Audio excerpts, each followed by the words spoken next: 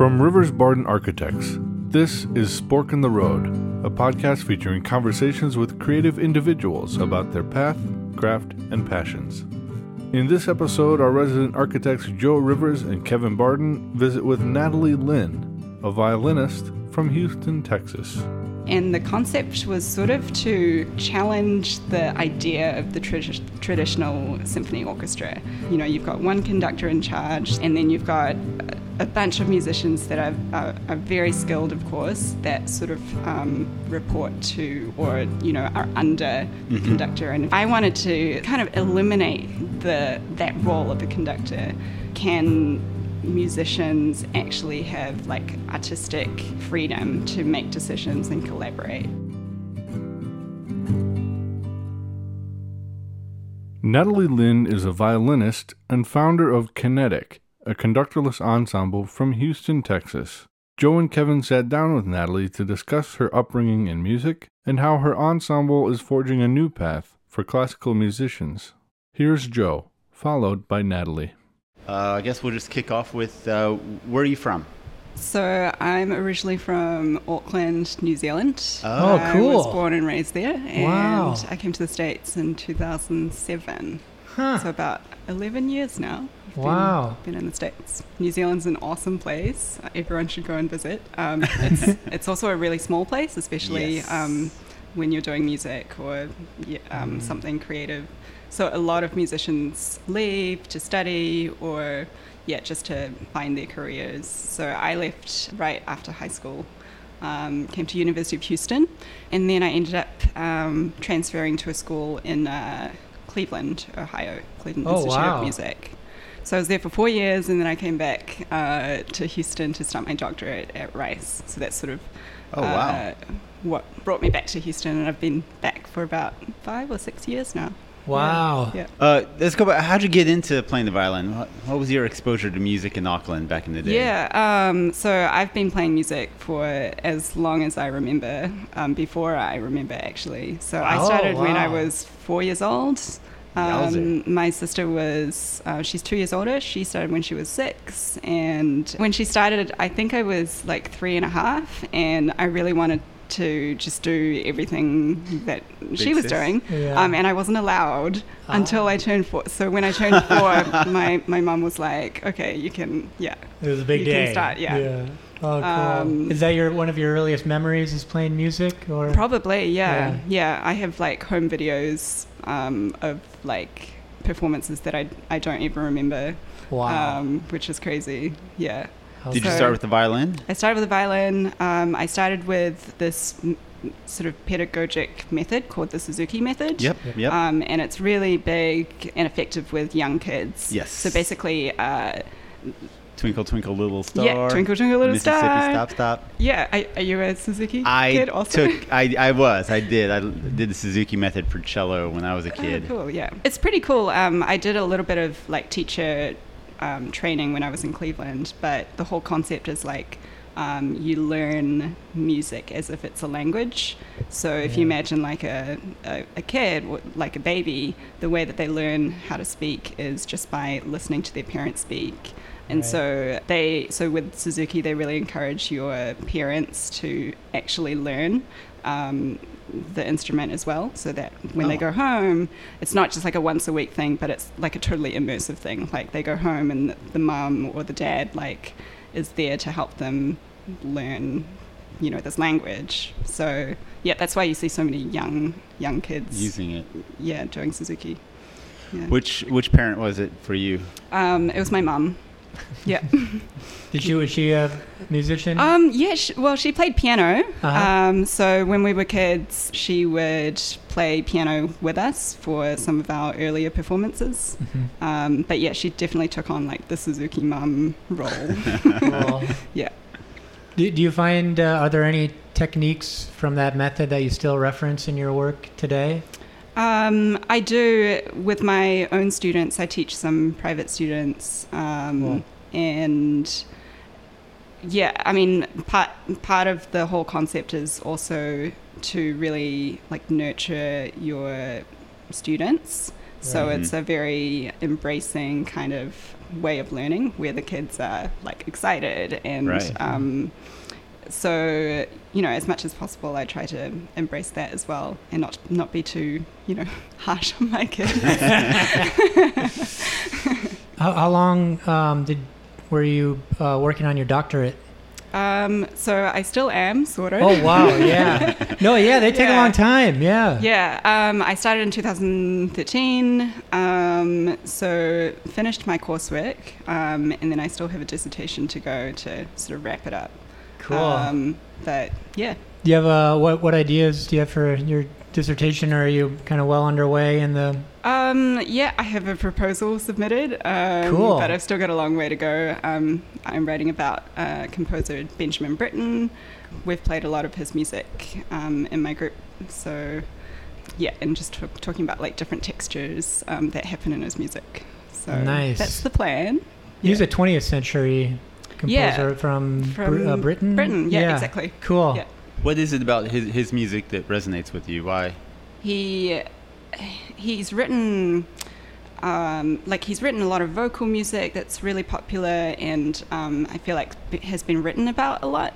But he also has some amazing music for string instruments. So I play violin and I love it because it's really tactile, if that makes sense. Like you can tell when he was writing it, he really had like the performer in mind and like how it felt under the fingers. Wow. And that sort of thing.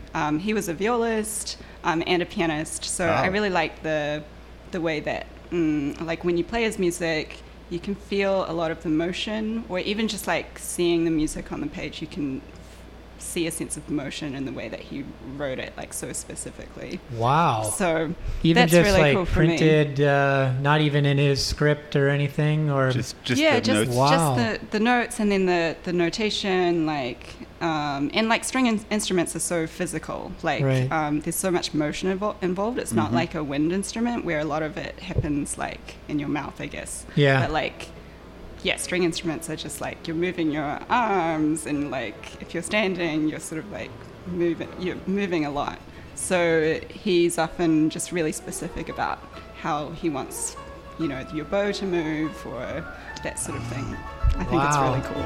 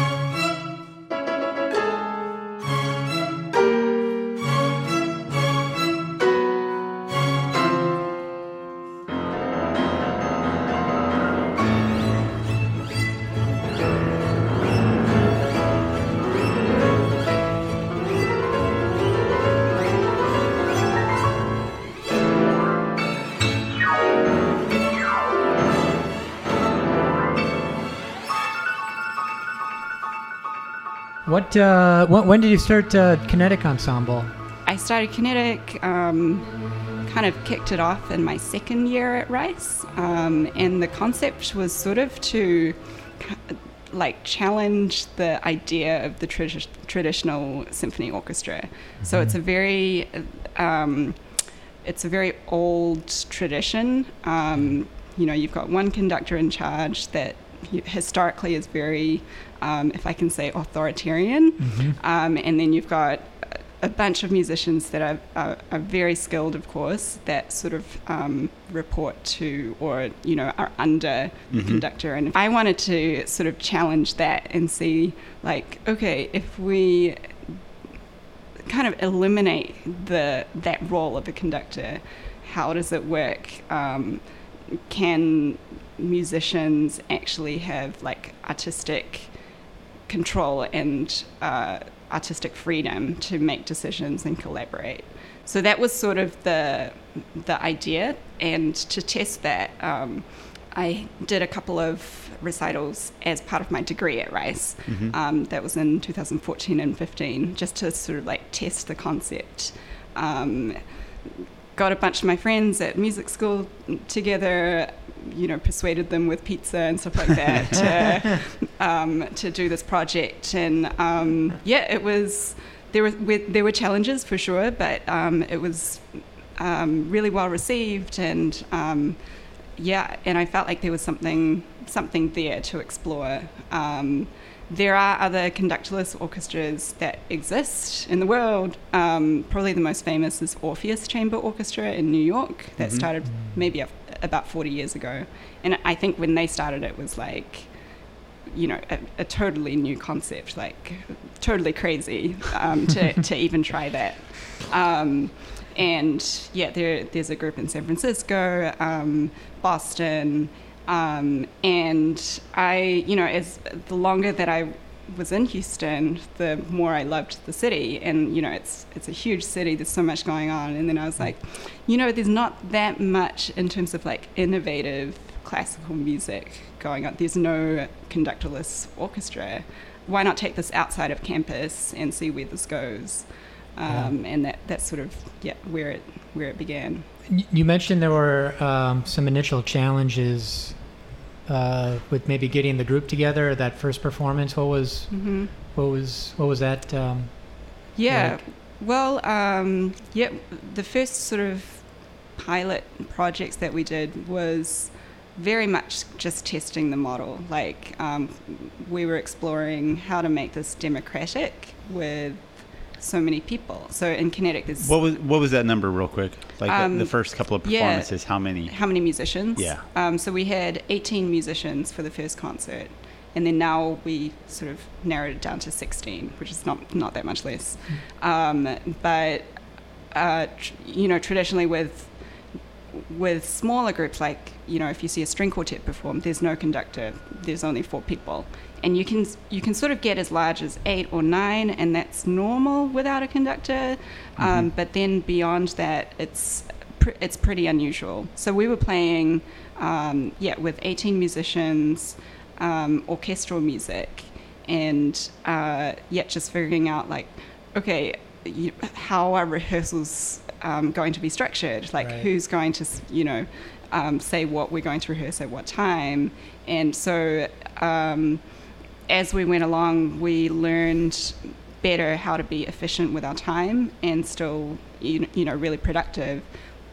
And at the same time, allowing every musician on stage to have a voice, which was really important for me, to make sure that, like, it doesn't matter if you're up at the front or you're in the back stand, that you feel equally valued, and, your creative ideas are, being voiced, basically. Yeah. So if you can imagine, like, the first one was a little chaotic, right? Like, we didn't really know what we were doing. And at the time, because it was a school, it was like my degree recital. So I had, professors come in and sort of, maybe a little bit skeptical, but we pulled it together, of course, and then in the end, it was great. And because of the success of that, we felt like we could, do better and do more projects and, make it an actual ensemble. Yeah. I wonder if the Suzuki method is... the way you talked about Suzuki method and the way you teach being very interpersonal and very connected to your students, do you think that's led to you following this approach of music? Do you think there's been a subtle history and exposure that has led you to this? I haven't actually thought about it, but Probably, yeah.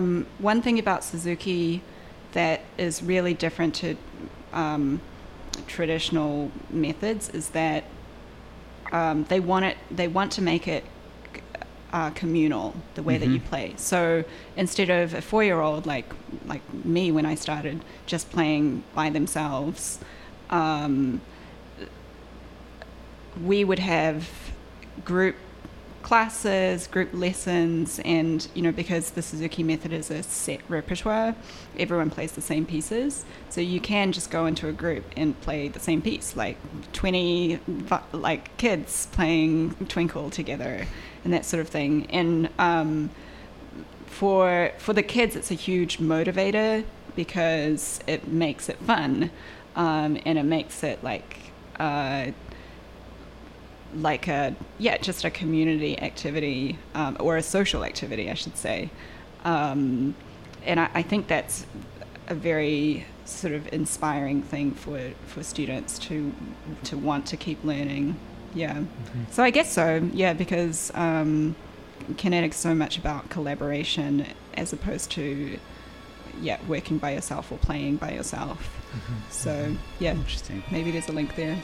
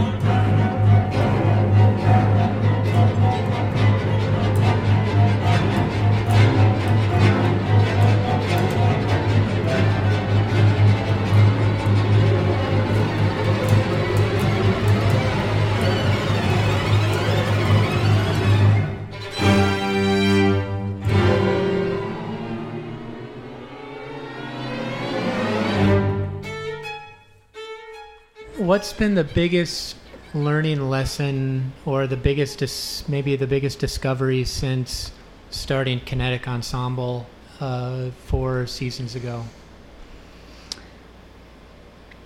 I think the biggest lesson is that I didn't know how much work it was going to take. Yeah. I mean, it was a startup. It still is. I think it's still in startup phase. And in a way, I'm glad that I was so naive about it, because yes. I thought, wow, I just want to play great music with my friends. And that was sort of the motivation. And the more I got into it, the more I realized that actually I'm running an organization, and I've never taken a business class before, and now it's a nonprofit, and so a lot of things that I felt like I not that I stumbled into it, but I definitely jumped in the deep end. I don't take anything back because it's been amazing, but it has been a lot of hard work. For the most part, though, I do have to say that music schools generally don't set you up to do anything else but play music. And maybe that's not true for every music school, but the focus is overwhelmingly to train you to be an amazing musician, but not necessarily to start up your own teaching studio or start your own organization and that sort of thing. So I think in a way,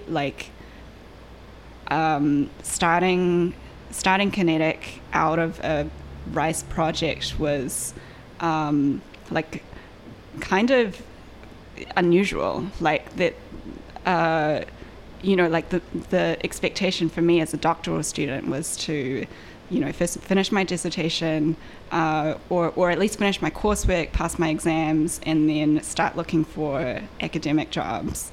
And this was sort of a real curveball. Right, you're supposed to go through school and then turn around and teach. Exactly. Yeah. Bada bing, bada boom. I mean, it's the way it's done. Yeah, it's the roadmap.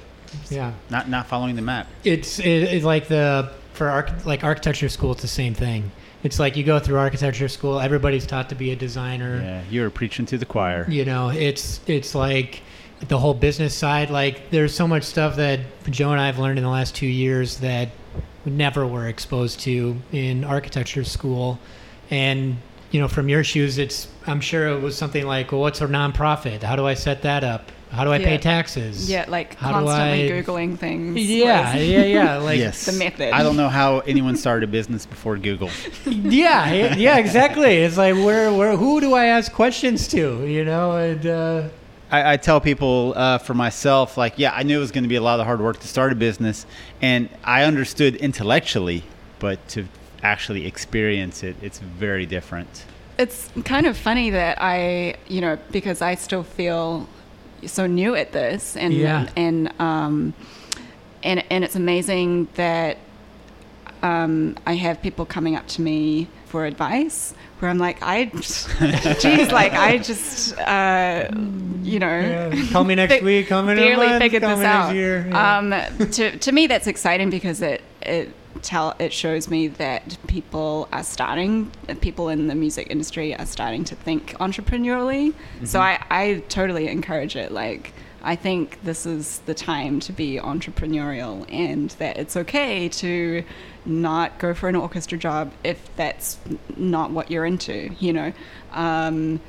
because there's such a strong expectation if you play an orchestral instrument that success means playing in an orchestra. That there isn't room to think creatively without feeling like you're not actually making it, if that makes sense. Right. I would say the more that classical musicians think outside of the box, the better it is for, just like our music community in general. So, yeah. Thanks for having me. Yeah, really fun. Yeah. For more on Natalie and Kinetic, including information about their upcoming concert season beginning October 14th, visit kineticensemble.org. Special music heard in this episode performed by Kinetic Ensemble. First, an excerpt from Benjamin Britten's Young Apollo, and second, from Giancarlo Latta's Borrowed Density, a work commissioned by Kinetic Ensemble in 2018. A special thanks goes out to our guest, Natalie Lynn, to our interviewers extraordinaire, Joe Rivers and Kevin Barden, and to everyone out there listening to and enjoying Season 3 of Spork on the Road podcast. This episode was written, produced, narrated, edited, and music by Scott Barden. For more information on Rivers Barden Architects, visit riversbarden.com.